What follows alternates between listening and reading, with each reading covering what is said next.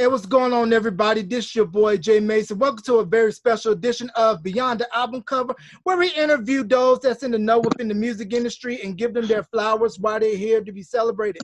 Right now with me, I have a woman that needs no introduction. She has the same background for everybody from Melissa Morgan, BB&Q Band, Cash Flow, Unlimited Touch, Bobby Brown. Came out on Def Jam as the first female artist with the Raw album with cuts such as My Love Is So Raw featuring Nikki D, Just Call My Name, Sweet Talk, I Need Your Lovin'. Then she covered Just My Luck by The Deal. We're going to get into all that and more with the one that only Miss Allison Williams. Allison, thank you for coming on to the podcast. How you doing, honey? I appreciate you taking the time out. I'm doing well. Thank you. We are here on a Labor Day Monday, and we want you to I want all of the folks that are chiming in, and that when they do see this live, in just a little bit, after we do the post-production and what have you, I want them to have a wonderful, wonderful day when they see this. I want them to know that we are having a great day, and we are celebrating life. We're celebrating the opportunity to be celebrated.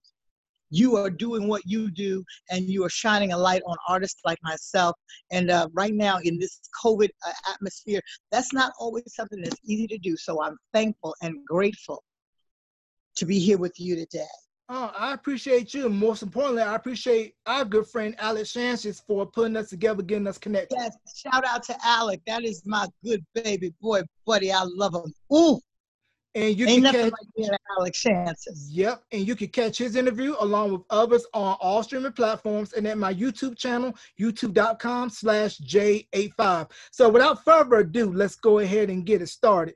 So your dad was a famous trumpeter, band leader. Now, were you going around with him doing club gigs and singing was always something you wanted to do, or did you have another career in mind before singing got the bug? Well, you know what? It wasn't that I had another career in mind.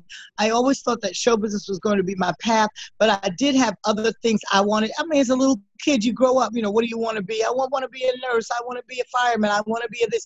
I wanted to be a gymnast. I wanted to be an Olympic gymnast. But two things were standing in my path. I kept growing. And, gymnasts are this big, but I was growing to be this big. Also, back in the day, training for gymnastics was not readily available. Now you can find schools and camps and what have you that are readily available. And my parents were already paying for me to go to parochial school and paying for music lessons and dance and things like that. So I felt, let me just stick with this and I'll work it out because I don't want to have to cause them any more financial burden. Because you had to go away to gymnastic camp. It was a different thing. So I said, well, maybe I'll be a figure skater. I'll go to the Olympics as a figure skater.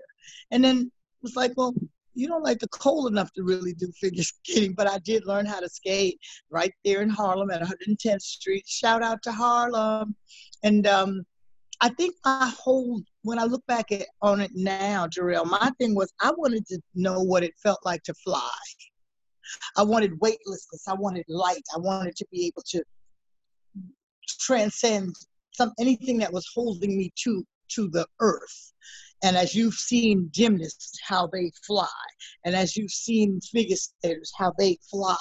And like I said, there were obstacles for a little black girl growing up in Harlem. So the dance became the thing. I said, if I dance, I can fly. And so I began to study, and my parents supported that. Started with all of the local community opportunities that were available, from Mary Bruce to Ruth Williams to LaRock Bay, Alatunje, all of those different dance places that taught dance, ethnic dance, African dance, various forms of dance, tap, ballet, etc. And then when they realized that I was serious about it, we were able to get with Arthur Mitchell at the Dance Theater of Harlem. And working with Mr. Mitchell very early on gave me a really good foundation. And then some time later, when he was able to establish the actual school of Dance Theater of Harlem, I was able to go as a scholarship student and really go ahead and pursue my career as a dancer. Oh. But at the same time, I was singing and doing what I did.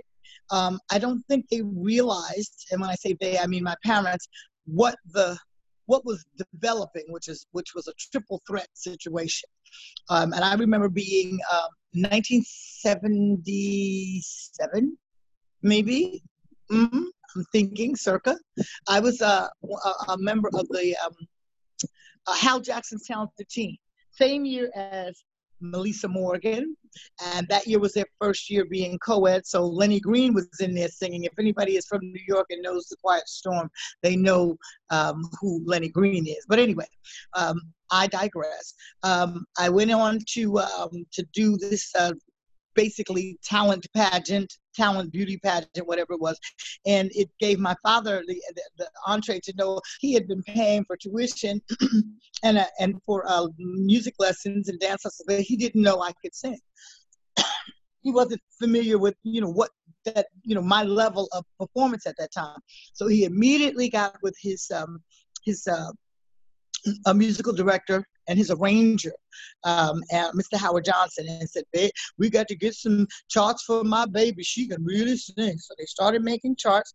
My father had a 21-piece swing band, and that was my first, I guess, experience with live music. So my live music experience was this big the whole time. By the time I got to be a teenager and realized that there was a rhythm section, you know what I'm saying? And that, I began to perform with smaller bands, local bands. I was totally like, well, where are the woodwinds? You know what I'm saying? Because I was used to something so much bigger. But it was a great experience, and it's molded me and allowed me to be who I am now.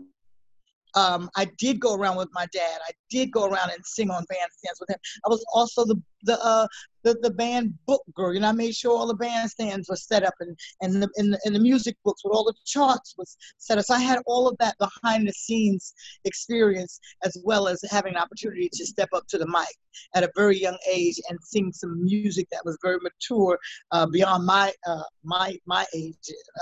At that time, and to delve into the Great American Songbook. So that's where I came from. So to be signed to Def Jam as an R&B artist and been given a R&B contract on a rap label, I look at the things I've done between the dance and the theater and the music, and I'm the Forrest Gump of this business.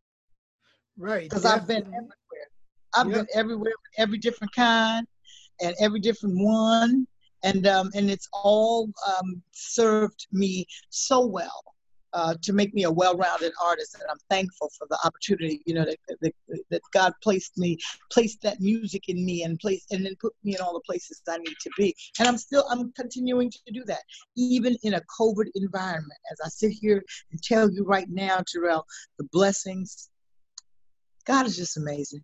He just is. Yes, and if you just let him do what he does and watch his hand, you will always be amazed. Yes, I speak that. I know that, living proof. Now, you said that you did it all behind the scenes up front with your dad. So when going and performing in clubs, it probably felt a little bit easier for you since you were performing with bigger pieces. And you know how in nightclubs it's very condensed. You probably maybe have a drummer, a bassist, a keyboardist, the artist, and then maybe 2 or 3 background singers. So going into that environment, how did performing with that big swing ensemble early on have you coming into the club saying, hey, I can do this, and this is far more easier?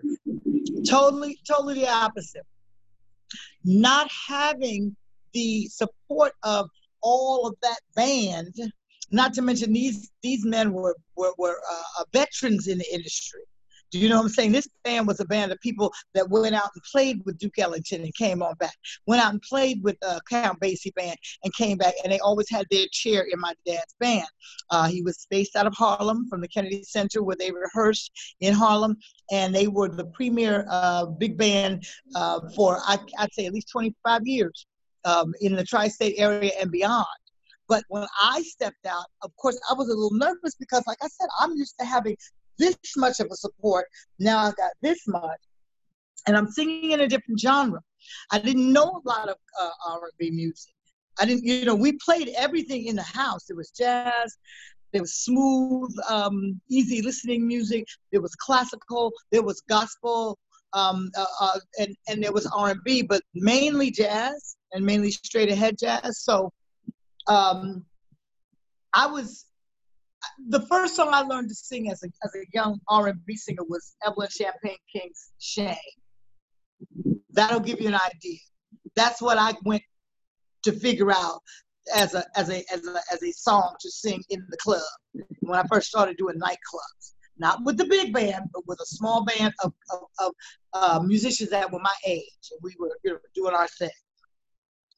Little did I know, later on I'd be singing background on Evelyn Champagne King's "Love Come Down" and there's one other single that she had that was really hot. I can't call the name of it right now. Is it "I'm in Love"? You know, I'm in love. There you go.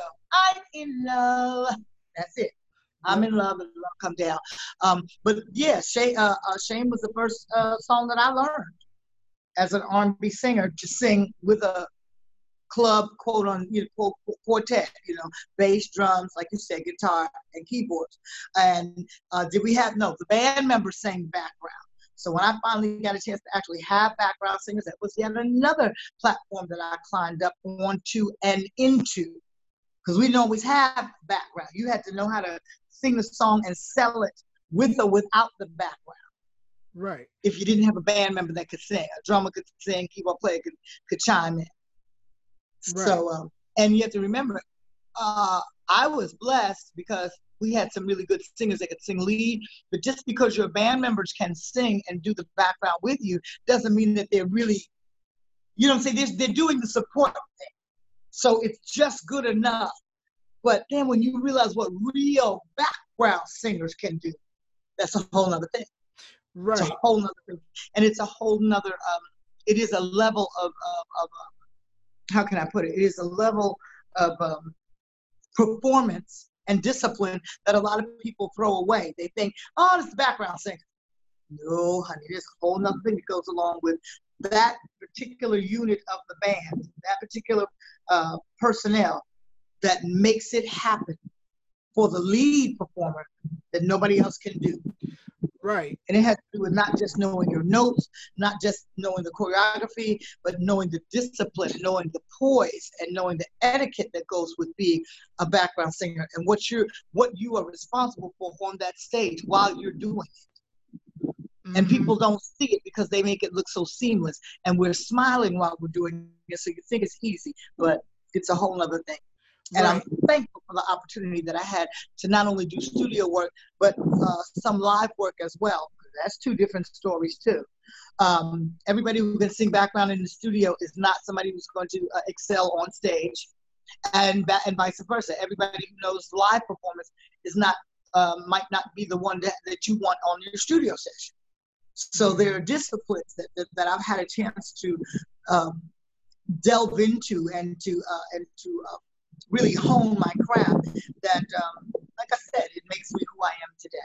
Right. And you mentioned Evelyn Champagne King, I'm in Love, and Love Come Down. I want to say RP to Kashif. Kashif, very well-respected producer, produced great cuts over he gave Whitney Houston her first big hit, May She Rest in Peace, You Give Good Love, and it was co-written by Lala. And you mentioned, that's my baby girl. And you mentioned background singing, and I was thinking about the documentary 20 Feet from Stardom, where they had Darlene Love, Lisa Fisher, Mary Clayton, and Judith Hill, and just thinking about how you were saying the poise that you have to have as a background singer and the discipline to where you do your job very well, but at the same time, you don't outshine the lead person in front. And then also a lot of the well-known singers that we know of cut their teeth singing backgrounds. Luther Vandross was singing background for David Bowie on the Young Americans album, then for Change, and then look at what happened with Luther.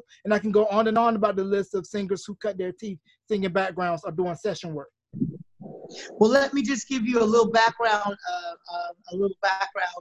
information or trivia. While I was in high school, I I went to a Catholic high school in the Bronx called Sacred Heart of Mary. It was formerly called Mother Butler, and they changed and melded together. And by the time I got there with my crew, it was Sacred Heart of Mary. And I encountered a young woman by the name of Frances Johnson. We became great friends, and we decided we were going to start a band, start a group, or start a singing group. The group was called New Rose, and we were able to recruit a young Lisa Fisher to be the third of New Rose. And going on from there, we did our local gigs and private events and what have you. And then, of course, we split up and did whatever we have done. Lisa in her own realm of background vocalist, and now lead vocalist with the next chapter of her career.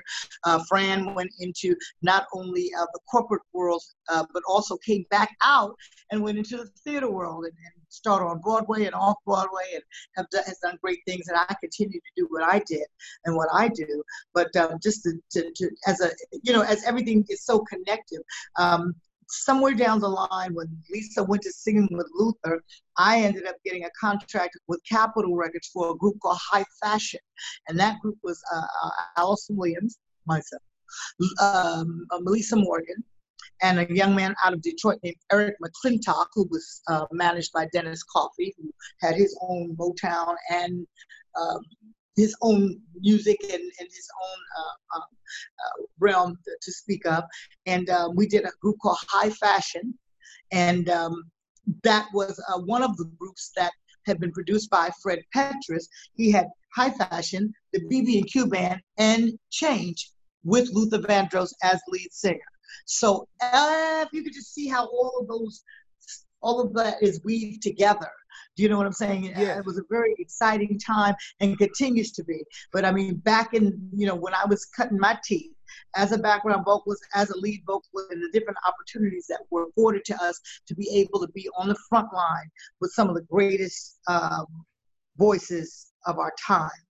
Right. And you mentioned Dennis Coffey. Is this the same Dennis Coffey that put out Scorpio on Sussex, which was the label with Mr. Clarence Avant, who is from North Carolina, Climax, but lived in New Jersey, and we know him from Sussex. Rest in peace, Bill Withers. And he gave us Taboo Records, which gave us Alexander O'Neal, Sherelle, and pretty much gave us the production work of Jimmy Jam and Terry Lewis. All of that, yes.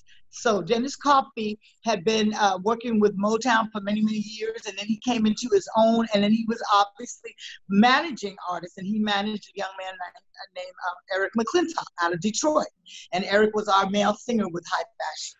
Wow. And then you mentioned Melissa Morgan, and I'm going to throw in a connection with Hush Productions. You also did backing vocals for Miss Melba Moore, correct? All of that. We were all doing it. Let me tell you, when we first did High Fashion, and it was produced by I just said his name and now I can't say it again. But anyway, the gentleman that produced High Fashion, it's right there. I can't. At any rate, he found the incredible Fonzie Thornton to write songs, and Fonzie was the songwriter, and Kashif was part of it. At any rate, I remember being asked on the day we found out that we were going to be the singers. I was hired, Eric was hired, Lilo. If people remember Lilo was also auditioned, but he did not. He got his own deal. He did not come into High Fashion. But that night, they asked us, would you like to do a vocal session in the studio? And we were like, sure, because we were young. And we wanted, well, Miss Melba Moore is going to be doing this, and we're going to put you on some background vocals. So, I was very calm and cool and collected. And I said, oh, wonderful. Thank you so much. And then I went into the ladies' room and went, wow, are you kidding me? I had seen Pearly. I had seen Timbuktu. I had watched Melba Moore be the triple threat that I dreamed of being: theater, stage, television, recording, the whole bit. And then I was going to sing background on her music. Oh my God, it was a dream come true. So all of that, we were all doing it at the same time. Me, Melissa Morgan, Audrey Wheeler. Audrey Wheeler and I had a company called AW Square. Audrey Wheeler and Allison Williams. And we were singing background on everything. We were contract singers. And the thing about Audrey and I is, Audrey had already been doing live and studio work. But when I came in and brought Audrey on board with my situation, I was bringing us into a realm that most of the well-known and in-demand session singers didn't really want to touch, because rap was brand new. And they looked at rap kind of like, who are these folks? What is that? And they really kind of, they didn't naysay it, but they would kind of side-eye it, you know what I mean? But I went straight on ahead. And so with Fat Boys and Curtis Blow and Sweet G and AJ Scratch, and there's so many iconic rap songs that we provided the vocals from. Basketball, If I Rule the World, all of that. Oh, you gotta believe you're telling me something I didn't know. I did not know right. you did backing vocals for If I Would, those early golden era hip hop classics. Before Lauryn Hill, I was the hook girl for that. I was also the hook for They're Playing Basketball. That's me and Audrey Wheeler. If people don't know who Audrey Wheeler is, she was one half on the singing end of Unlimited Touch. She is married to Mr. Will Downing and sings background with Miss Shaka Khan. So, but she's appeared on everything. Freddie Jackson. I mean, Audrey is one of those background singers that you knew her just as well as you knew the person that she performed for and with. She had that kind of, she had laid a foundation that gave her that kind of notoriety as a background singer, session and live. So we were doing it back in the days, and we put those vocals down. Yes, before Lauryn Hill. Yes, Basketball is still a song that holds its own. You know what I'm saying? In terms of, I can't tell you, if any kid under 10 years old, I can walk up to and say, you know the song Basketball? And they go, yeah, man, play. And they'll sing it. And then I say, I sang that song, and their eyes just get big like saucers. So it's the one of the things that keeps me relative. Right. And with the younger generation. Right. And you mentioned Lilo, and the Lilo she was referring to people was Lilo Thomas. His album on Hush. Oh man, I just want to make Sexy Girl. I'm in love.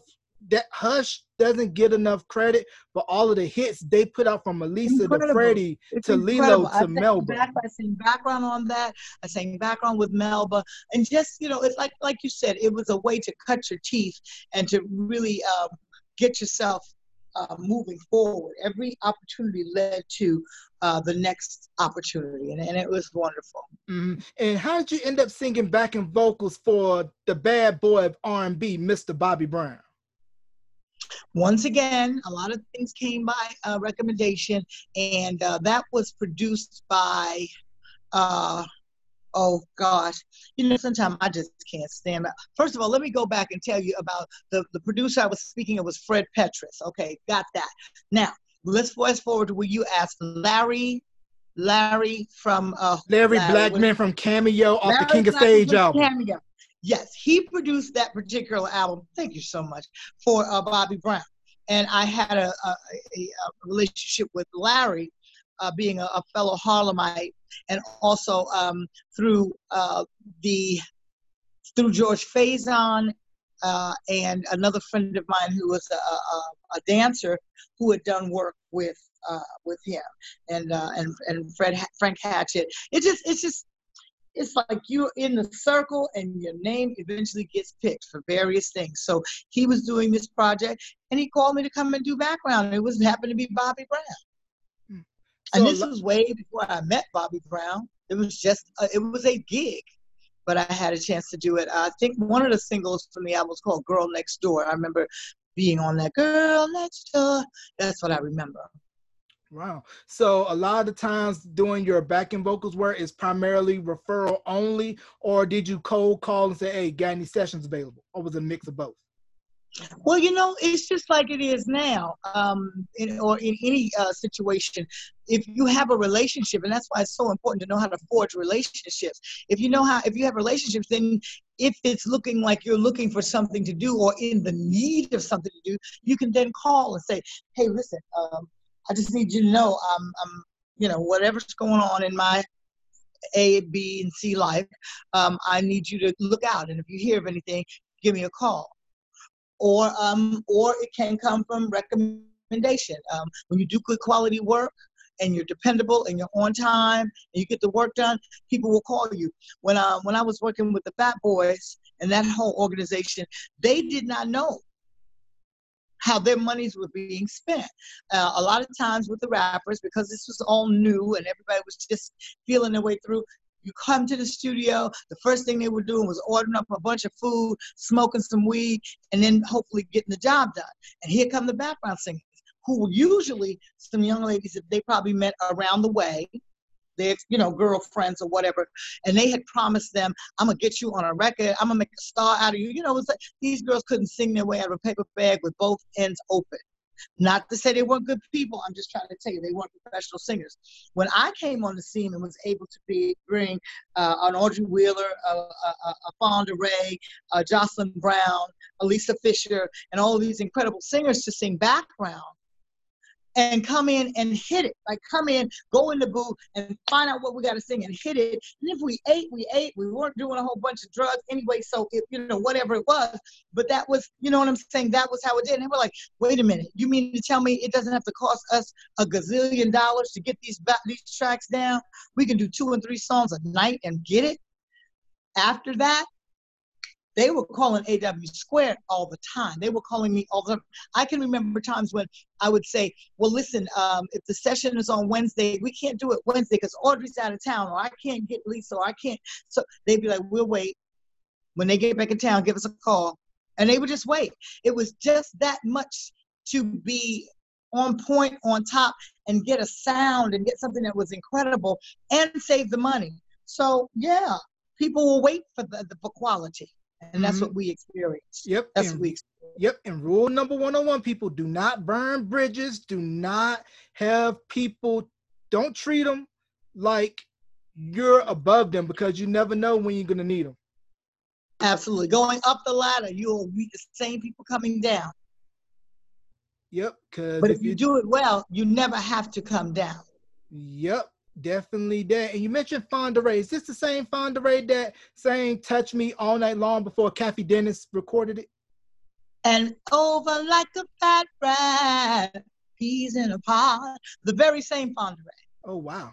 Wow, you definitely. So you understand, we were all doing our thing. We were doing backgrounds. We were doing leads.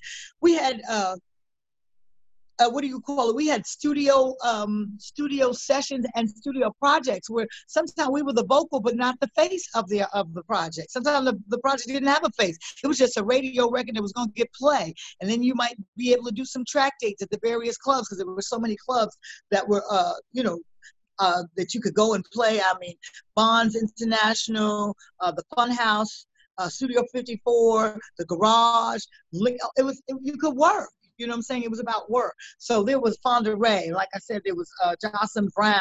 And there was Lisa. Lisa was doing her background thing with various people. And myself and Audrey. And so it was everybody was working. We were on our grind. And everybody was eating. And you're missing Jocelyn Brown, and you're somebody else's guy. Mm-hmm. Not only did we work together, but we're dear friends. And her daughter, Kay Swana, is my goddaughter. And it was just those kind of relationships. You know what I mean? We laid the foundation for who is now doing whatever it is they're doing. We were the ones that laid it, and we're thankful and grateful to those who laid it before us, so that we could stand on their shoulders. And you mentioned Studio 54. I did an interview years ago with Tom Moulton. He was telling me stories about how the lengths people will go just to get in Studio 54. I mean, husbands were leaving wives outside and vice versa. I mean, Nile Rodgers wrote Freak Out after getting rejected in Studio 54. After getting rejected. Can you imagine getting rejected from Studio 54 and write a song that can carry your entire career? Right. Yeah, because I think it was Grace Jones had invited him and the late Bernard Edwards into Studio 54. And she didn't know that they were outside, and the doorman wouldn't let them in. And it was it rhymes with Puck, and it begins with an F. But they changed it to be family friendly, and Chic and now has been rocking before then, since then, with his work with Duran Duran, Madonna, the list goes on, all the artists that now has worked with. And I'm going to give you a little bit of a connection with Kurtis Blow to Def Jam. You know, Kurtis Blow was managed by one of the co-founders of Def Jam, Mr. Russell Simmons. So you put out a single on Profile in '86. It was released on Def Jam in '87. So getting signed to Def Jam, were you kind of worried that maybe my styling wouldn't fit with a hip hop label because, you know, with the profile of Public Enemy, Beastie Boys, LL, so on and so forth? Did you feel kind of out of place getting signed to a predominantly rap label? So let me tell you what really happened. Since I was there, Russell was managing Kurtis Blow. And we were going back and forth in the studio. Kurtis and I met. We had known each other. We had been in the same circle as children, but we didn't meet. We didn't really come together until we were adults. I was attending City College in the City University of New York. Russell had just left City College. I don't know whether he had graduated or whether he just left, but I know he had just left. And I met Kurtis, and we established a friendship. And what Kurtis didn't know is Kurtis had an adult audience beyond his, counterparts, his rap counterparts that he didn't know about. It's kind of like how people really, an adult audience really latched on to the Fresh Prince and Will Smith. You know what I mean? It was rap, but it was cool with grown folks. And Kurtis didn't know it. So Kurtis and I started doing a kind of like a service to each other. I would take him into the circles in the New York City area where the grown folks really loved what he was doing and were down with him, but he didn't know what that was. And he would take me to the Fever. So I would take him to the Cellar and McHale's and Sweetwater's, and he would take me to the Bronx to the Fever, where, you know, Kool Herc and Biz Markie and all of these different rap icons were, and that's how I got involved. Kurtis began to take me in the studio and asked me to do his background vocals for all his songs. Meanwhile, like I said, Russell was managing him, so we became like and Larry Smith was producing, so we were like a little quartet of what was going on. Davey D, and you know, we were making music and making it happen at a grassroots level. But I never thought that I wasn't going to fit in, because I heard Russell before it ever came to be. I'm getting ready to put together the dopest, most underground label, and it's going to be this, it's going to be that, it's going to be other. So I was like, okay, cool. I knew I was going to be a part of that, regardless of what the thoughts of where I really needed to be. I was a jazz singer. That's what I came to do. But I learned R&B, and I've been hearing what gospel could be, you know, so I was just willing to do, you know, we were doing dance music and hustle music, and, you know, I didn't put myself in one particular category, and I knew that I would be in my family when Def Jam came. Just before Def Jam could come together, the Capitol record deal came with Fred Petrus, which is High Fashion, Change, and BBQ. So I told Russell, I said, I have an opportunity to be on Capitol Records. To me, that's like looking in the face of Nat King Cole and Natalie Cole and all those great people that I came up on. And so he said, do what you got to do, and I'll be here when you're done. So when we finished and came out of High Fashion, he said, I need something to do with my artist so she's not just languishing. So he put me on Profile. And he put me over there. That's where Run DMC was. He had, you know, a relationship. So they put me over there so at least we could make some music and keep working. So I had an opportunity to do a single, which is a cover of the Pointer Sisters song, Yes We Can Can. And it's kind of, I guess the best thing I could say is it's a kind of like a go-go beat before we really knew in New York what go-go was. We put it like that. So we did Yes We Can Can, and that came out. And it garnered some airplay and some gigs that we could do, and it was great. And then by that time, Def Jam was ready. Now by then he had Tayshaun, Orange Juice Jones, and Chuck Stanley. He had three fellas in front of me. So now I'm like, oh man, I'm thinking I'm getting ready to sign right now. Nope, you signed, but you're not going to record for a minute. But that's fine. I did backgrounds on all of those and duets with all of those artists, Orange Juice Jones, Tayshaun, and Chuck Stanley, and some other projects that came through with Big Daddy Kane, and some soundtracks, Less Than Zero, which Rick Rubin was a part of, and stuff with some really wonderful pop artists. And so it was a great experience. I made myself a road manager so that I could go on the road and make sure things would be as they needed to be by the time I came into fruition. Because the industry is real funny. You know, they looked at Russell like, yeah, okay, this little rap thing you got. And then when it got on, it was like, come hither, young man, let us embrace you and show you the ropes. Well, then the same thing happened when he decided he wanted to put an R&B division together for his record label. Oh man, you know, you got the rap thing, but what the hell do you know about R&B, whatever? And then he put out hits, and he put out integrity-worthy music. So they had to once again come back again. But that's what happened with my coming into Def Jam. I didn't know whether it would be a good fit, but I knew that that was where my home was, and I knew that all of the artists that were there, Public Enemy, Houdini, LL Cool J, all of these fledgling rap artists were like my brothers, and they embraced me, and we went on with it. Right. I was happy to be with them, and they were happy to say, we got a singer over here. You know what I'm saying? And they did the same thing with my male counterparts. So to answer your question, I never looked back or had any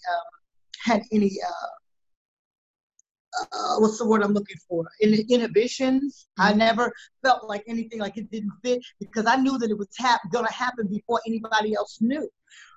I'm a founding member of Def Jam, a cornerstone member. I knew when Def Jam was just an idea in Russell's head. Said I gotta find something to do with my brother. He's beating up my mother's pots and pans, and the side of the couch is crazy because he keeps making beats. I gotta do something. I knew about this. When we came together, we chose the colors. We chose the logo. We chose, you know, we did all that together. Wow. That is, because when you think of Def Jam and their legacy, their impact, I mean, the logo with the tone on the colors, because whenever you saw those Def Jam jackets, I wasn't on Def Jam. I wanted a jacket. Right. We built that. And I was a part of those building blocks. Wow. And one thing I found amazing about you is that you embrace rap early on, when a lot of established R&B or people of the different genres that weren't young were saying, this is a fad, this is going to go away. But I had to. I was making rap. I was part of what rap was. And the good thing is that from my theater and dance background, I realized that rap didn't just start when they think it did. Rap and call and response has been a part of the African-American situation from the beginning. Do you understand what I'm saying? Yes, it might have been in another language, it might have been in a different rhythmic pattern, but we've always spoken our words over a rhythm. We've always told our story over a rhythm. We've always done it. Yep. The Griots, Last Poets, Jill Scott Heron, all laid the foundation for what was to come with Sugar Hill Gang and everything else after that. Dr. Maya Angelou, they've all done it. So it all came, many DJs from back in the day that, you know, that Eddie OJ, who OJs were named after, you know, all of these people had already implemented what we know as it's call and response, and it's rap. So it's part of our ancestry. It's part of our legacy. It's part of our blackliciousness. All of this melanin. Ooh. All of this. I know you like how do I say that? All of this melanin. Like you're gonna sprinkle some melanin on there, spicing it up, livening it up. And when New Jack Swing was popping, 4-4 laid the groundwork for what Teddy did. When Teddy came out with I Wanna, but Keith Sweat, he told a story how Frankie Crocker had played it on BLS for Slammin' the Jammin'. And the audience wasn't really feeling it. But Frankie said, this is going to be a hit, whether you like it or not. So what was your take once Teddy Riley came out with the whole New Jack Swing sound and Guy, and how he just had R&B on lockdown with his sound? Okay, so let me tell you what really happened, because I was there. That's gonna be our new catchphrase. Let me tell you what really happened, because I was there. So now, back in the early 70s, there were many, many clubs in Harlem. Of course, they would be considered what they call the Chitlin Circuit, but they were really full-fledged clubs with real full-fledged audiences that spent plenty of money and came to see us perform. One of the groups I was with was a group called Jamila. And when they reconfigured, they had been a male self-contained singer band, and they reconfigured and decided they needed a female, and they got me. Well, who was the lead singer or one of the lead singers? There was a gentleman, because I want to call his name, I can't call it right now, but the other one was Keith Sweat. So I was with Jamila, and we used to, the band used to go and sneak and bring Teddy Riley to the club. Because Teddy was too young to be in the club, and he was little anyway. He was a small stature man. I'm just saying, he was little, really little. And we used to sit him on a couple of, what do you call them, telephone books. When we said telephone books, the Yellow Pages. Would play the piano. He would play the piano like a demon. You know, he was a prodigy. If you went to his house, and he came from the projects, and you went in his room, he had every keyboard and every gadget that before we even got him, everything that came from Japan, because his family supported him and they knew how special he was. So they made sure that he had everything. But like I said, a lot of places he couldn't come because he was too young. We'd sneak him in the club and he'd get up and play and leave the people dumbfounded. And that's how long and how well I know Teddy. Like I said, I was in the group with Keith Sweat. That's how far we go back. When Teddy came, it wasn't a surprise. It wasn't a surprise. And the fact that he was able to take R&B music and give it a platform on top of gospel, that's what New Jack Swing is. It's R&B with the guy vocals. Do you know what I'm saying? That's what made it click, because it had that gospel feel.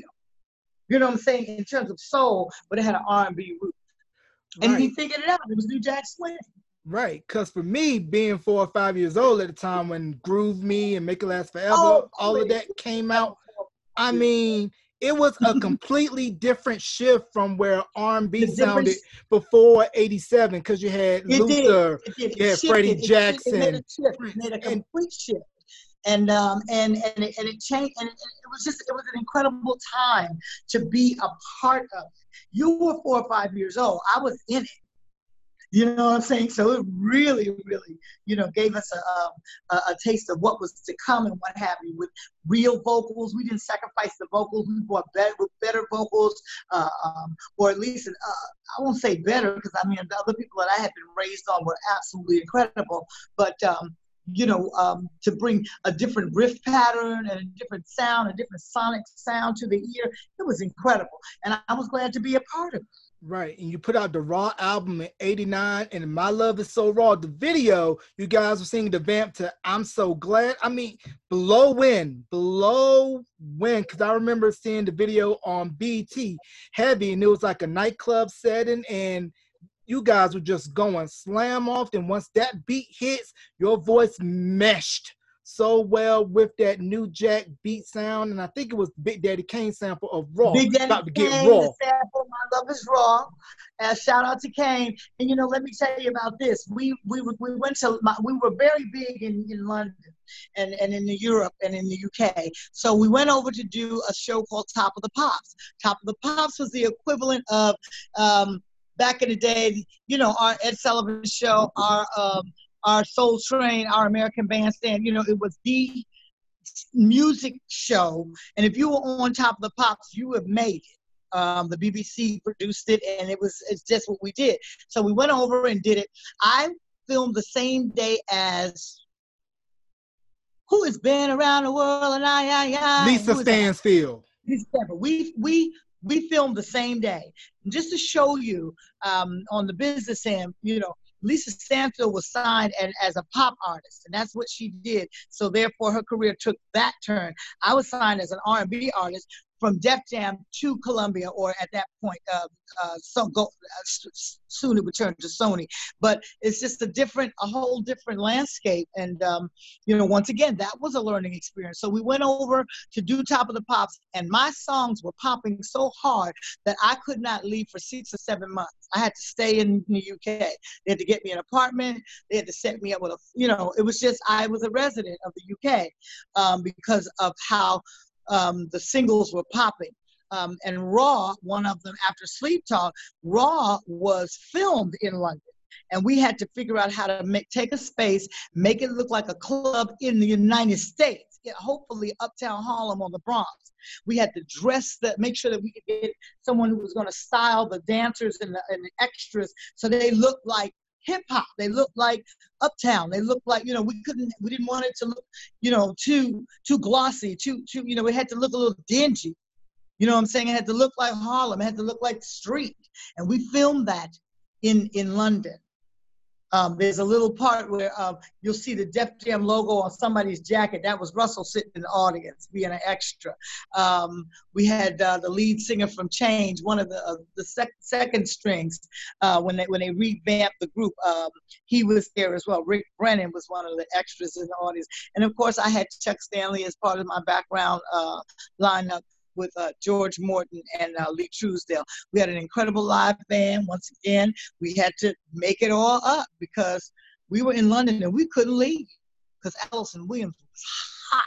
Right, and that's I can remember selling out in the West End of London.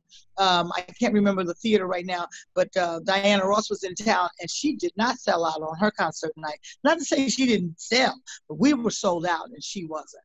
Wow. And I just recently did an interview with Sybil, and she was telling me how the UK they are very, very loving of American R&B, and how you can just, like you said, you can stay working over there if you got a couple of hit records under your belt. You could be on Top of the Pops or any of the underground pirate radio stations at the time, or Kiss FM now. We did all of that. We did. When I tell you, we did the pirate stations. We did the BBC stations. We did the Top of the Pops. I can't tell you the amount of work. I mean, there were times when I would just have to stay. Before they got me the place to stay, I'd have to stay in a hotel all day long, and then the press would just come to me. I'd do 3 and 4 hours and then take a break, eat, and then they'd start up again. All of the publications, all of the magazines, all of the rags, it was just incredible. And I remember doing that for almost I did that for almost 2 or 3 days in a row one time, just everybody. It was, wow. I mean, it was a box full of magazines, and I was featured in every one. Wow. Covers, and it was really, it's the equivalent of what you see with the artists now. The difference is that we didn't have the internet to cover it. We didn't have the internet to put a light on it so that everybody could see what you were doing. Mm-hmm. And see, once everybody sees what you're doing, then that's when everybody comes and becomes your fan, and then you have your followers, and you have your clicks, and your this, and your bot, and the boo, and the bot. We didn't have it that way then. I'm not saying that people didn't know. I'm just saying it was just a different way of doing things. Right. And it rendered different results, is what I guess I'm saying. Right. And but how I can go to the UK right now if I could get on a plane and they'd accept me. In this COVID environment, I could work right now. You know what I'm saying? The European audience, UK and beyond, have always respected R&B music. They've respected the artists. They've respected, to a point where most of the time when you sell a CD overseas, the inside of it is going to be different. There's going to be a slightly different jacket, maybe a different picture even, certainly different inside information, more information. And what I've found and I've come to know with the European audiences is that they read liner notes. They know who your band members are. They know who did this and who did that. So when they come to see you live, they're looking for these people, and they have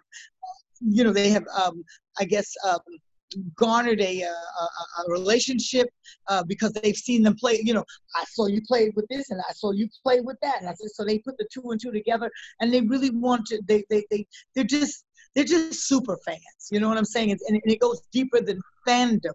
It's really, they get into who you are as an artist and what you bring to the table, and it stays with you, and it stays with them. I can recall doing shows, and people would have albums stacked up this thick, all in plastic coverings to preserve them and to keep them pristine. And all they want you to do is sign their albums. Can you please sign my 12 albums? Wow. And they would travel with that to the show and paid their money for their ticket and sat in the audience, and afterwards, that's all they wanted at the end of the night. Please, I want a picture and I want you to sign my albums. But they're that invested. And so Sybil was absolutely on point in what she said. They're that vested in you. It's such a difference. I'm not saying anything against the United States and our audiences here on our home ground, but it's to another level. Right, yeah, because I interviewed KG. He was a member of the 90s R&B pop group Emanate. He was telling me how him and his friends, they would spend boatloads of money on just U.S. imports and just soak it all up. And then once they got into the industry, they just took what they were listening to over here in the States and just added their own UK flavor to it. And that's why it was so amazing to see the likes of Loose Ends, 52nd Street, Five Star, and Soul to Soul take off over here in America. Mm-hmm. And you know, not 52nd Street. What do you call it? Soul to Soul was one of my producers as well. Wow, I did not know On that. the first album, there was a single called "I Need Your Lovin'," which did pretty good. Then Soul to Soul got a hold of it, and when Soul to Soul re-released it, and we, did a remix, it made the CD stay on the Billboard Top 100 for 67 weeks. Wow. And the only other album that did that for that year was Madonna's "Like a Prayer." Now, understand there are only 52 weeks in a year, so if you go to 67, you flipped over the calendar, and that's what the production of that particular song brought into fruition. Wow. Now, how did Just Call My Name come about, and it is still a staple on The Quiet Storm? Well, let me tell you about that, because I was there for that too.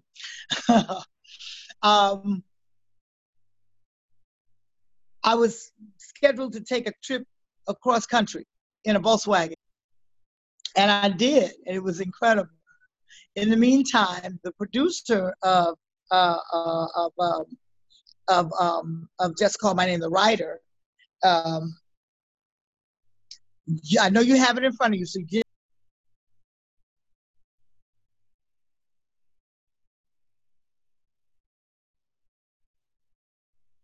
So our writers were, I cannot think right now, but at any rate, the writer had been a really incredible keyboardist and had been doing a lot of all the sessions and all of the Broadway stuff. He was playing in the pit. Kendall, what is his last name? It's slipping out of my head. But at any rate, he went to the West Coast. The call had come, and Quincy Jones was loving on him, and all the Herbie Hancocks and all the different ones, and he had become the golden child out there, and was doing all the sessions. And he was doing a session, and he knew I came to town, and he said, "Listen, I'm not gonna have a time to get with you because I spend my whole day in the studio, and then by the time it's time for dinner, I gotta schmooze with these people, and then be up the next day to do what I gotta do, and I'm writing all these songs." And so I said, "Okay, I'll come to." I'm in LA, I'll come to the studio. So I go and I spend a day in the studio. And of course I'm listening and I'm hearing a song and I'm playing Pong and I'm, just doing what I gotta do. So at the end of the day, that day they were laying the backgrounds for this song they had written and called Just Call My Name.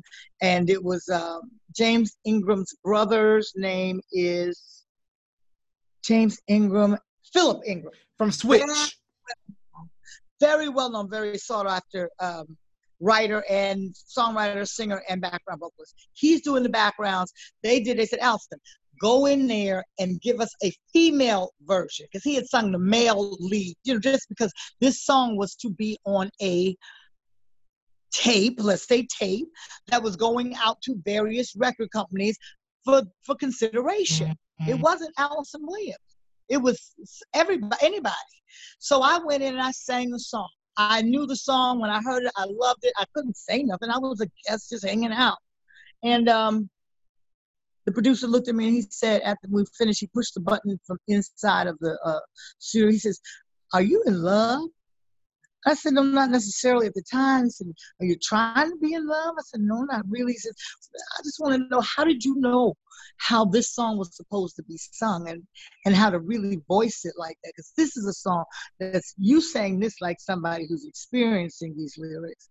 At any rate, I knew that I knew before I went in and sang it that I wanted it. So I called Russell and I told him, I said, I found this song and you got to get with the producer and y'all have to make it happen. It's got to be mine. And that's how I got Just Call My Name as to my song, just because I was visiting with a friend. And he asked me to go and sing it. The backstory is he came to New York. We're going to record it in New York, all live musicians.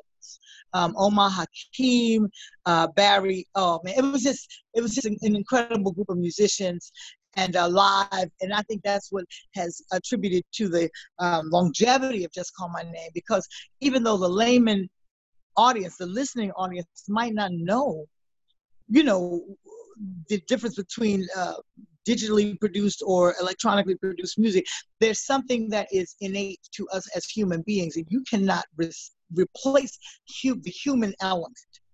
So all of those instruments that were played live is what a person is hearing. It's what's hitting their ears, and it's what makes you fall in love with it in a deep, deep way.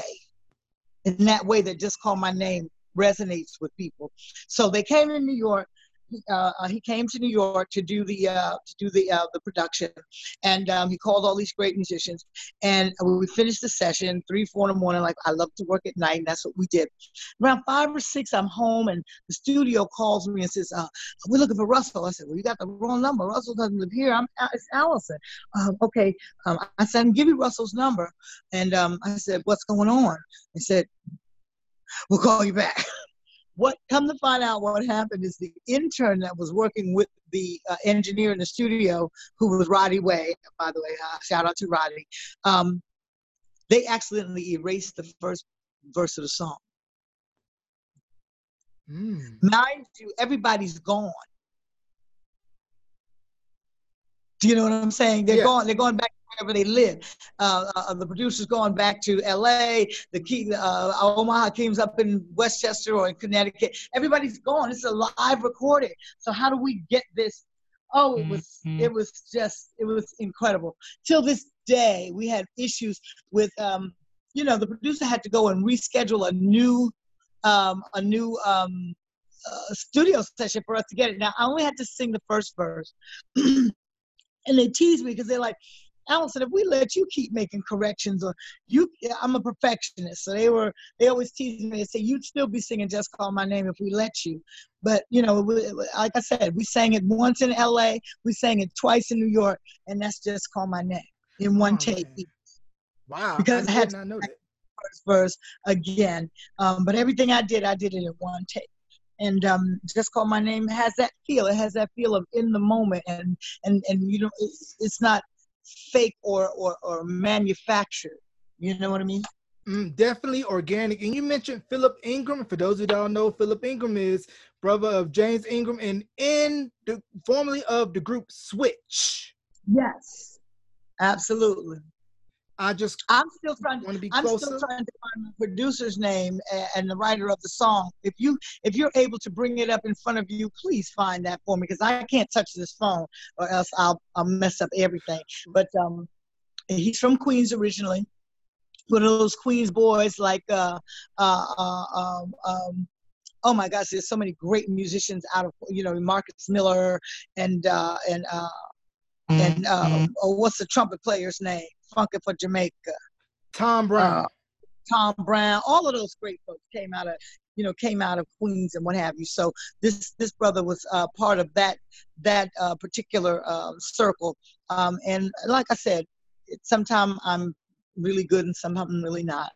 Right. And that is a classic record, still getting played on the Quiet Storm to this day. And on the Raw album, you did a cut with Mr. Orange Juice Jones, and you did a separate cut with Ted Wizard Mills from the legendary group Blue Magic. Blue Magic, yes. Hi, Ted. Hi, Juice. Oh man, we had a great time. You can't even imagine what it was like for me to be able to do. People might not know, but almost anybody who came through rap, I don't even care if it was just for 15 minutes, they were on Def Jam. If they came through rap, they were on the label. For a Moment. And what people don't know is that Def Jam also signed other R&B acts. That was Russell's thing. He wanted to recreate those things that he listened to, those songs. You know, we had blue light and red light parties in our basements, and we had great music like the Dramatics and the Dells and Patti LaBelle and Gladys Knight, and he wanted to pay homage to that music. So he started an R&B division for Def Jam. It was called Original Black Records, was the label, Original Black Records. And for a moment, Blue Magic was one of our acts. So it only stands to chance that I had an opportunity to do a duet, and they were all still together as a unit. And Ted was the lead singer. And I can't tell you how I just, Blue Magic brought me through my adolescence. You know what I'm saying?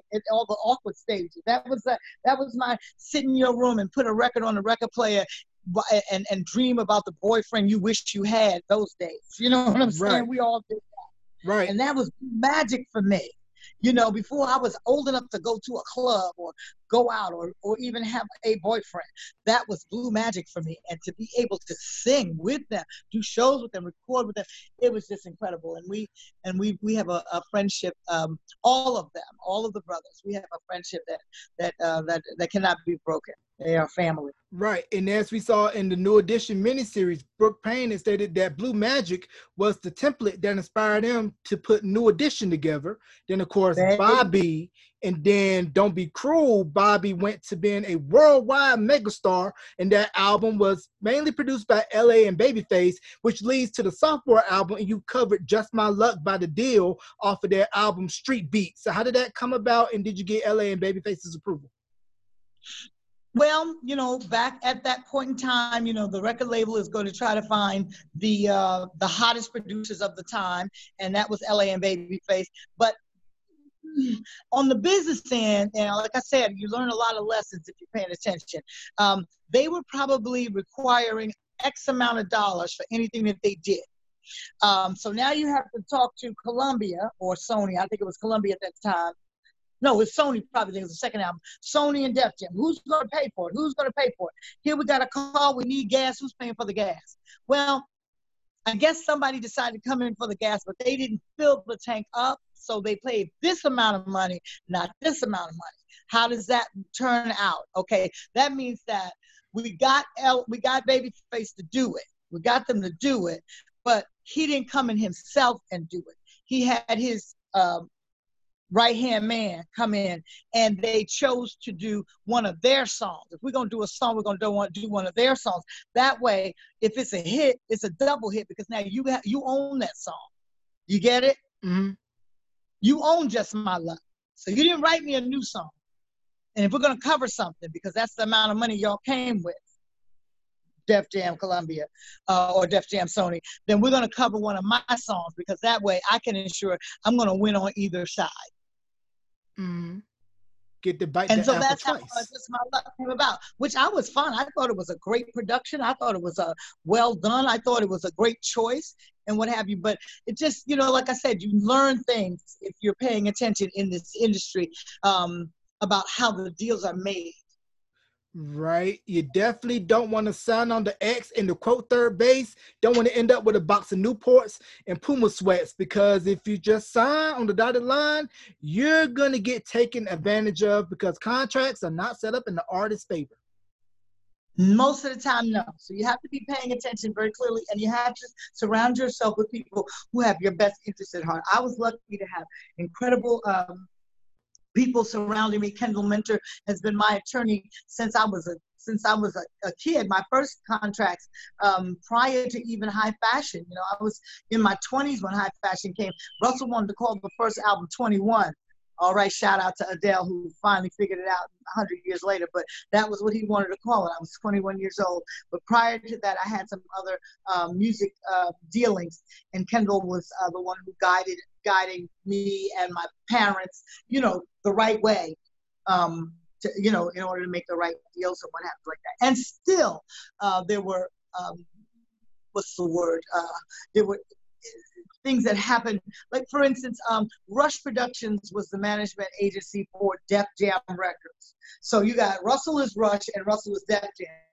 There's a conflict of interest right there, but we don't know this. We don't know this because we're new.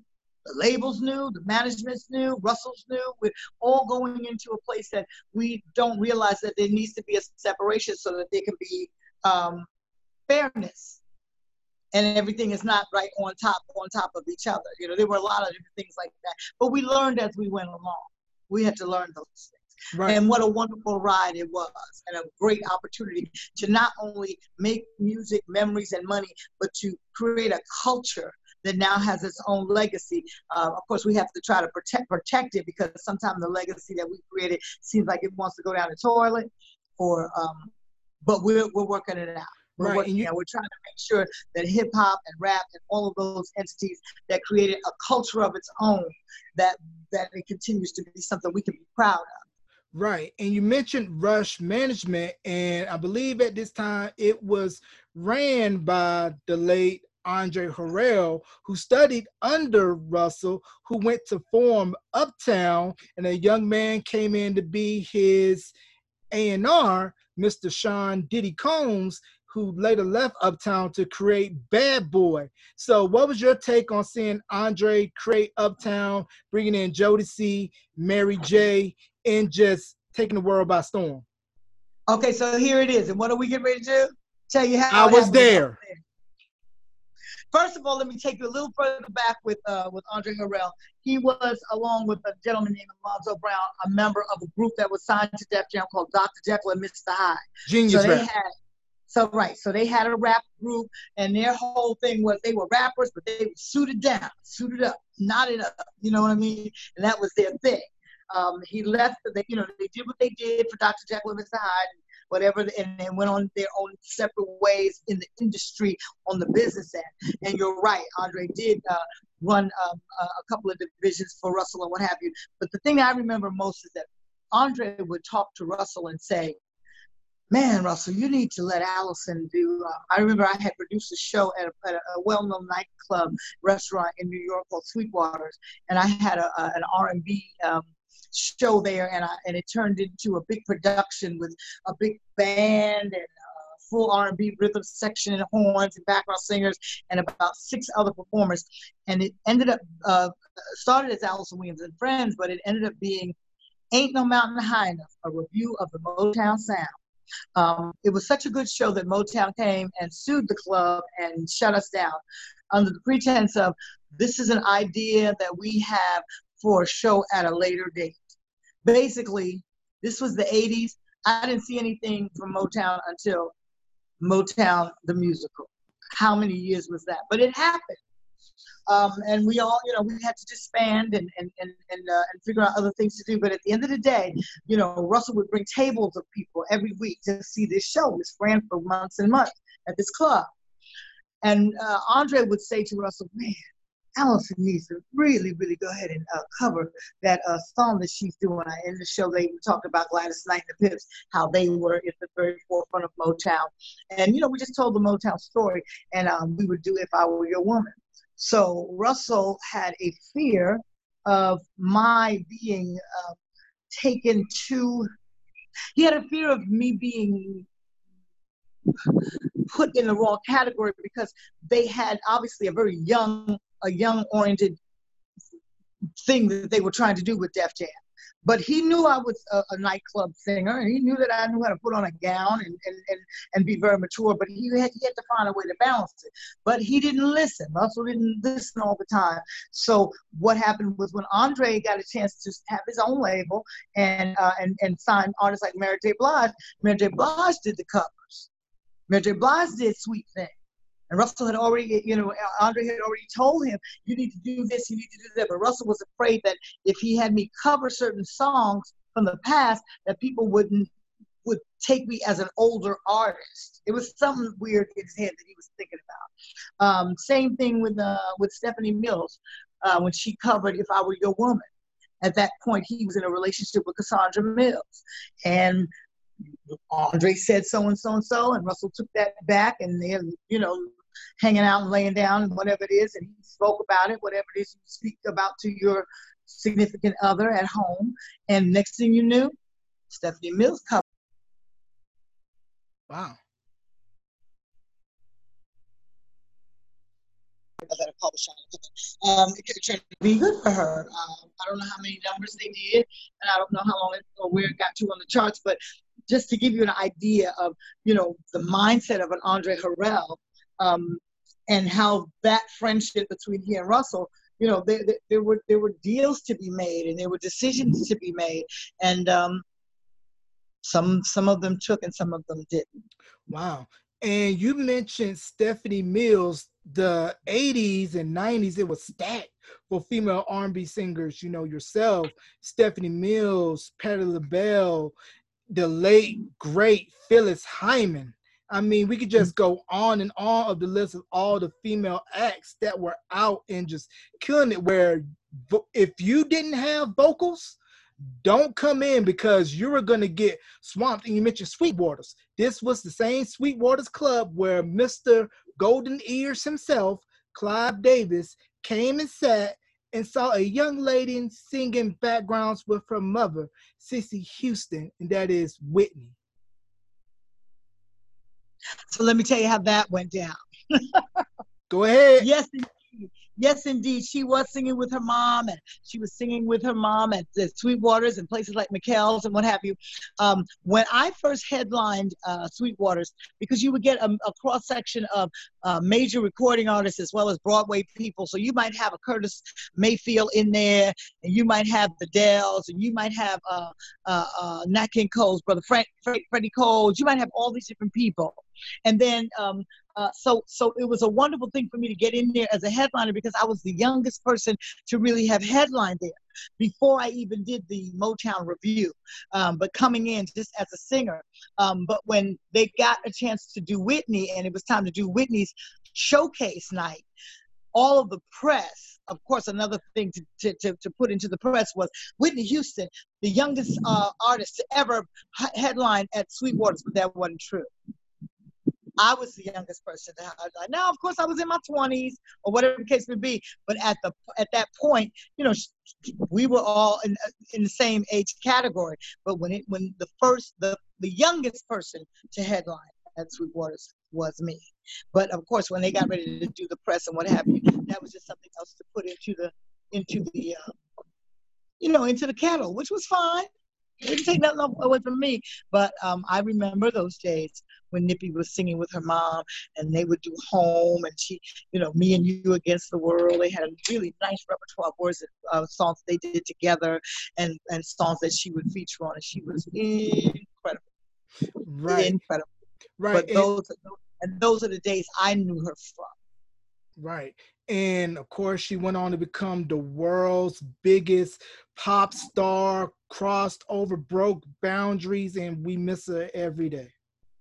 We certainly do. We certainly do. Now, tell me a little bit about, did you have any interactions with Phyllis Hyman? Did I? Phyllis Hyman, I actually, I would go and see Phyllis at all of the different nightclubs in New York, Russ Brown's, Peter Brown's, McHale's, and Joe Lewis, I want to say, was his name. Was it Joe or John? Joe Lewis. At any rate, he was managing her at the time, and we met. At the same time, I met Mr. Lonnie Plexico and an incredible drummer whose name, he played on the Tonight Show for a long time. I can't call his name. Anyway, we all met at the same time, and like I said, I was a fan of Phyllis Hyman, but I was lucky enough to forge a relationship that led to us being a friend. Led to us being friends, sister friends. And it led to a sisterhood and a mentorship. And I can only tell you that as complicated a person as she was the true essence of love and the thing that makes you want to do right. Although she was plagued with her own issues and demons, as we all are, she was not perfect, she was flawed, but at her heart, Phyllis was everything you want. And boy, was she funny. We used to have a great time. And a lot of people, I guess what's the word? They said that I reminded them of her because I was very tall and statuesque and so on and so forth. And coming from the jazz R&B background, you know, they could compare us. Then my choice, it was my choice, not necessarily because of Phyllis, but certainly, I guess, influence to create the image that I had with the crowns, and, you know, to be just a more elegant, or you know, as elegant as you could be, coming from the hip hop label, and trying to be street and young, which I was. But it really, like I said, people began to compare us, and it wasn't a bad company to be in. Like I said, we were friends until the end. I have a one-woman Phyllis Hyman show called Old Friend. Allison Williams sings tribute to the legendary Phyllis Hyman, and that has been in existence since 1990 something. When Phyllis transitioned, it's a very, we don't even have the time. We have to come back for a part 2 to tell you everything. Or you know, your listeners can wait for the book or the biopic, whatever. But it was very intertwined, as the universe is. So to be short with it, a year to her passing, a week to her passing, we were together, and a week later, she was gone. A year to her being gone, I was asked to come and be in a play called Thank God the Beat Goes On, starring the Whispers, to play Phyllis Hyman in the play. A year to the month of her death. So there are some very people would say circumstantial, or even use the word ironic, or you know, when it seems real spooky and you don't know how that happened, and who, you know, people would say that. But like I said, to the universe, Right. Yeah. we had an opportunity to share those moments, and like I said, they're deeper than what I can explain to you right now. But yeah, Phyllis vocally your was question, no joke. Phyllis Hyman and I were certainly friends. Yeah, Phyllis vocally was no joke. I mean, she could take a jingle about singing about Burger King Whoppers, making it soulful. Like, I want to go to the store and give me a Welch's grape soda. I mean, to take a jingle and to She could make it sing soulful. She could sing the phone book and have it sound good. That's how sing the alphabet, good of a vocalist she was. And then also, too, another underrated female vocalist that I think don't get enough attention, Miki Howard. Oh, Miss Mickey. So Mickey and I, we're working on a project right now that tells the story of Billie Holiday and Carmen McRae, and that's all I can say right now. But I had an opportunity to work with Mickey just before COVID set in. You know, she was living in Chicago, and she had a residency at the Chicago Winery. And people may know the Winery as being a franchise nightclub that is in about 6 different cities across the states. And she invited me to come on the Valentine's week and perform with her, and we had a great time. So that is my good Judy sister friend. When I tell you, me and Miki Howard go back like car seats. So that's all I have to say about Miki Howard, or as we like to call her, Miss Nichelle. All right. And then also, I would be remiss if we didn't mention the late Curtis Hairston and BBQ band. Curtis Hairston from Winston-Salem, North Carolina. I mean, vocally, he was no joke either. His stuff on BB&Q. Had Curtis lived, he would be one of the premier vocals, because he had that thing. Do you know what I mean? Mm. In a time when we had Glenn Jones and Miles J, and we had Johnny Kemp, and we had our Luther already, and we had all of these great male singers, and here came Curtis Hairston with his little country as corn stuff. When I tell you, just a week ago, I convened with his brother Clarence through a whole nother situation that really takes place down here in Amelia Island here at American Beach, and through a whole other friend that we had no connection, but he mentioned my name, and the person was like, "Oh, really? You know Allison Williams?" Well, guess who Allison Williams is to me? And so he put me on the phone, and it was Curtis's brother. And I said, "You have no idea how amazing it is to hear from you, because I've just moved to Winston-Salem." Wow, see how God works? And Curtis was the one who originally kind of put me in touch with Curtis because his mother was a poet and a storyteller, and that was his home. So it's all connected in such amazing ways. It's kind of spooky sometimes. Right, You know what I right. mean? The Yeah. connectiveness, the connective fibers that make up this life that we live. It's amazing. It's Yeah, amazing. it is. Curtis Harrison, I mean, Genie, Dreamer. And I had I to want you. my favorite is Shining Star. Do you love Shining Star? Yes, ma'am. Yes, I do. You're my shining star. That's what you are. And Curtis in turn sang on my album too. That's how we used to do. It was incredible. Right.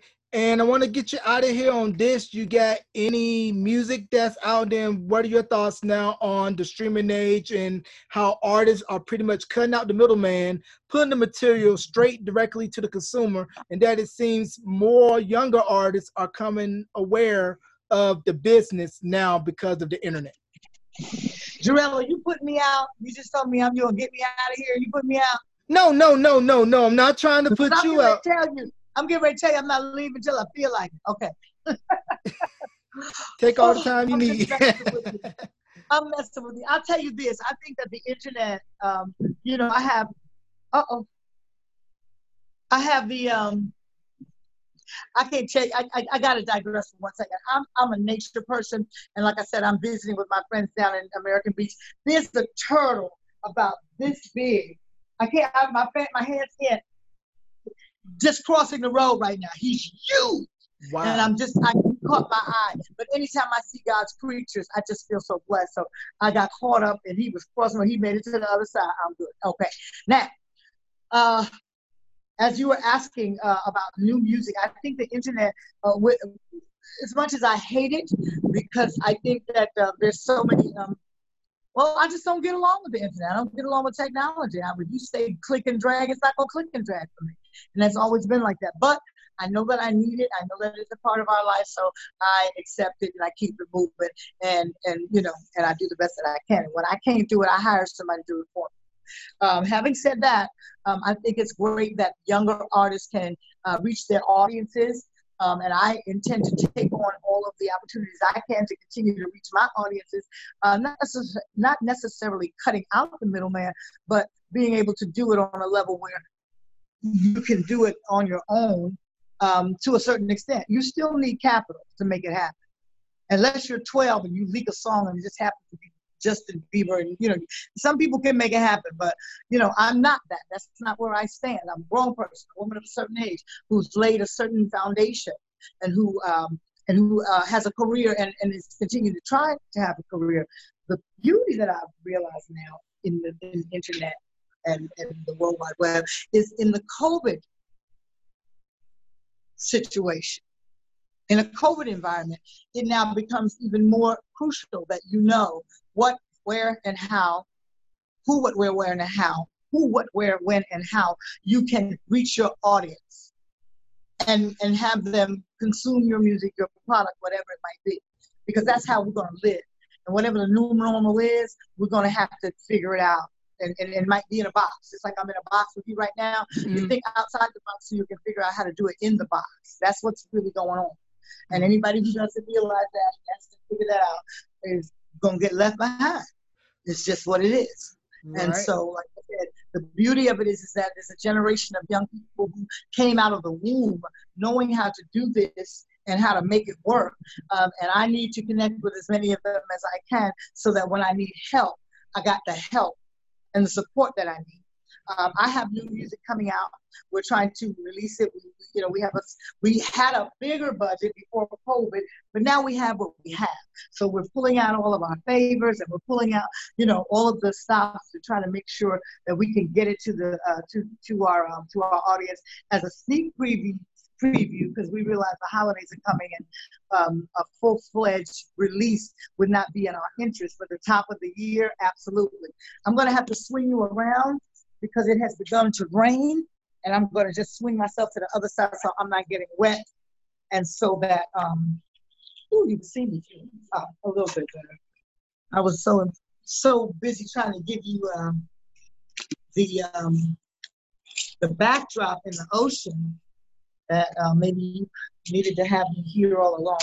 But at any rate, yeah, it's really it's an interesting time to be releasing music, knowing that everybody doesn't have money, or everybody doesn't have time, or everybody doesn't have everything that we're accustomed to having. You know what I'm saying? But we're still trying to. Music is coming out. Movies are being released. You can live stream them or whatever. Television is still filming. There's 5,000 channels and networks and what have you. So, as an artist, even though the concert halls, the arenas, the restaurants, the nightclubs, or whatever it is, wherever it is that you find your work as an artist, on whatever level you find it, they are closed. That is not open to us right now.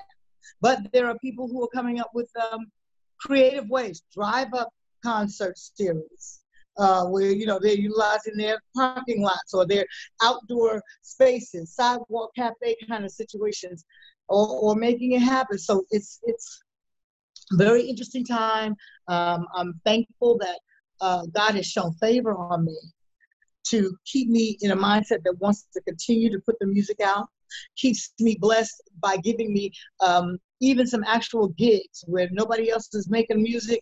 I've been able to make music virtually and live. And even with you today, Jarrell, to be able to have someone who cares enough to want to do an interview and let the listeners and let the fans, some who you'll know and some who I don't know, some who will be discovering me for the first time, but somebody cares and wants to know, who is this person? That's a blessing right now to be able to do that. So, the new music, the album is Summer Nights in Harlem. We've got the first few songs together. We have to finish it, obviously, but we're going to do a crowdfunder to get that done. Summer Nights in Harlem is the title track, and The Romance of You, produced by myself and Mr. Maurice Lynch. Ray Chu is on it as a producer, as well as string and piano.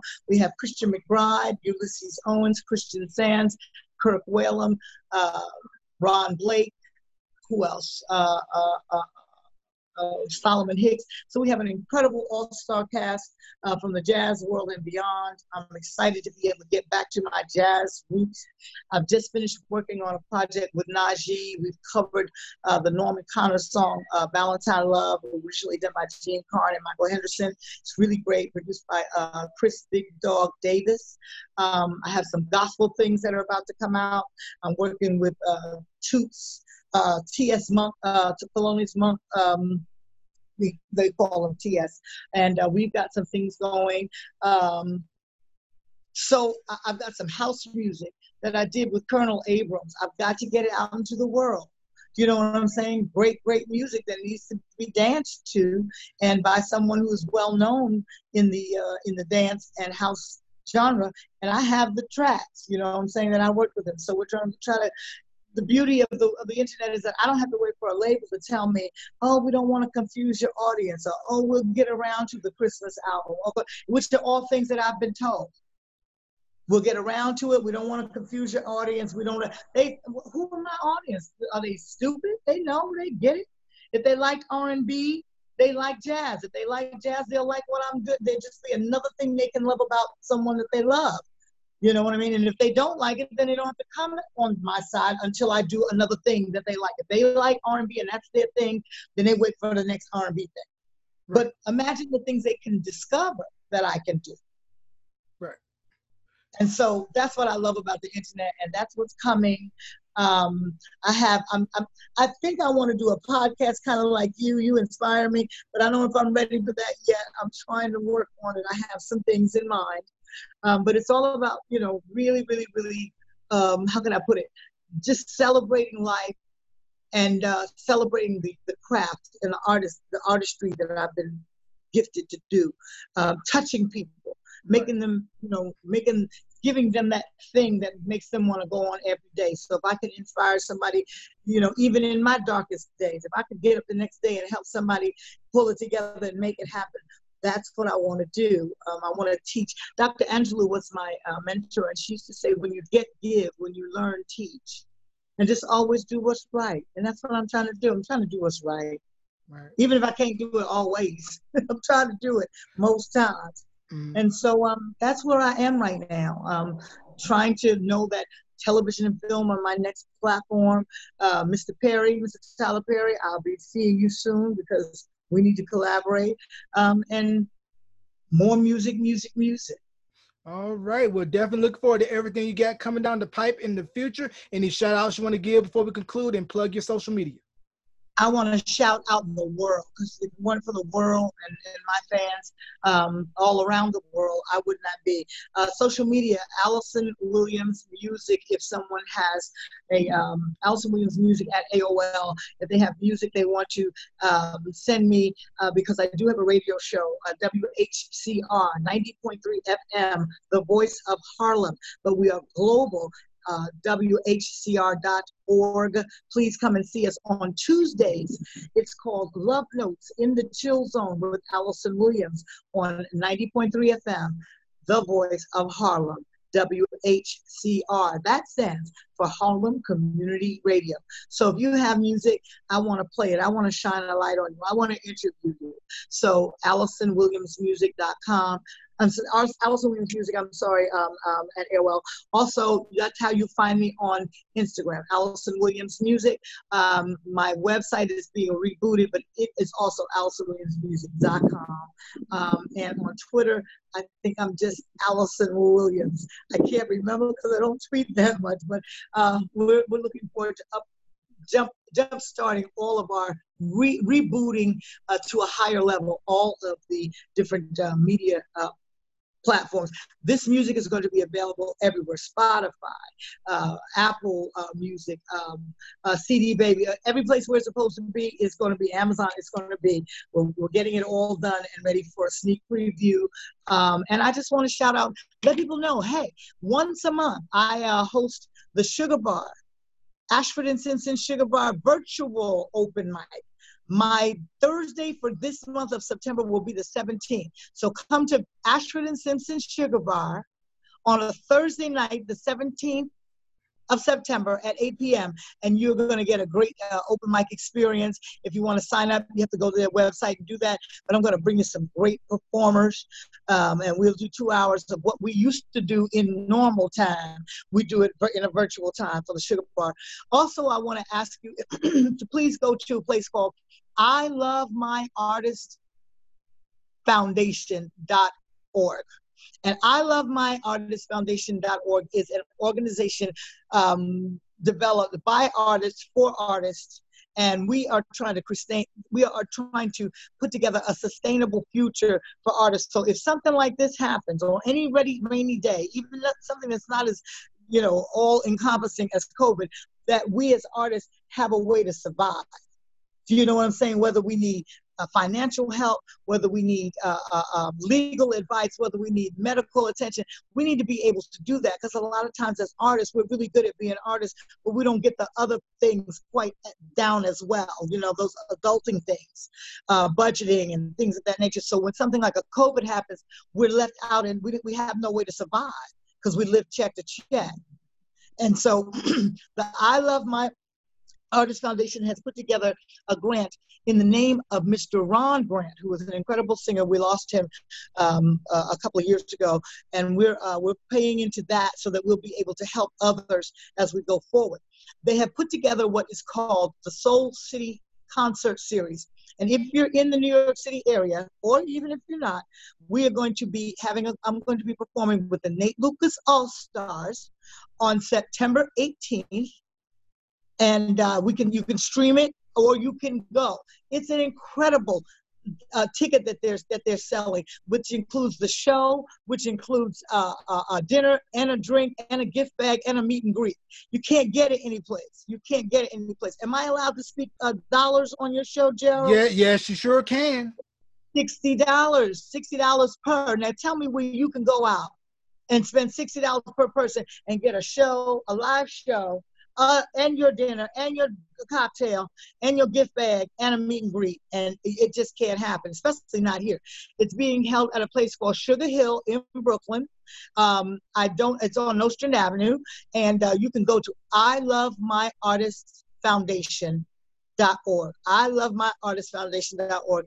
And find out the information, purchase your tickets, please. It's outdoors. We have tables as well as cabanas. You can do a whole group and get free bottles of champagne and all that, but they can give you all that information. So that's what's going on with me. I know it was lengthy, but that you asked for it, you got it. I sure did. Go to all her social platforms. Go to I Love My Artist.org. Foundation.org. I Love My Artist Foundation. Mm-hmm. Yep, go there, check all of that out. And be sure to follow the Facebook page, facebook.com/Beyond the Album Cover. I'm on all major media platforms, Apple, Spotify, iHeart, Pandora, Beyond the Album Cover, and video content at youtube.com/J85, lowercase j, number 8, number 5. Ladies and gentlemen, the one, the only Miss Allison Williams right here on Beyond the Album Cover. Thank you once again, Allison, for doing this interview. I wish you love and light, peace and blessings, miracles, and music, my love. Be safe and be well to all your listeners and supporters. And thank you so much for being mine. No, thank you.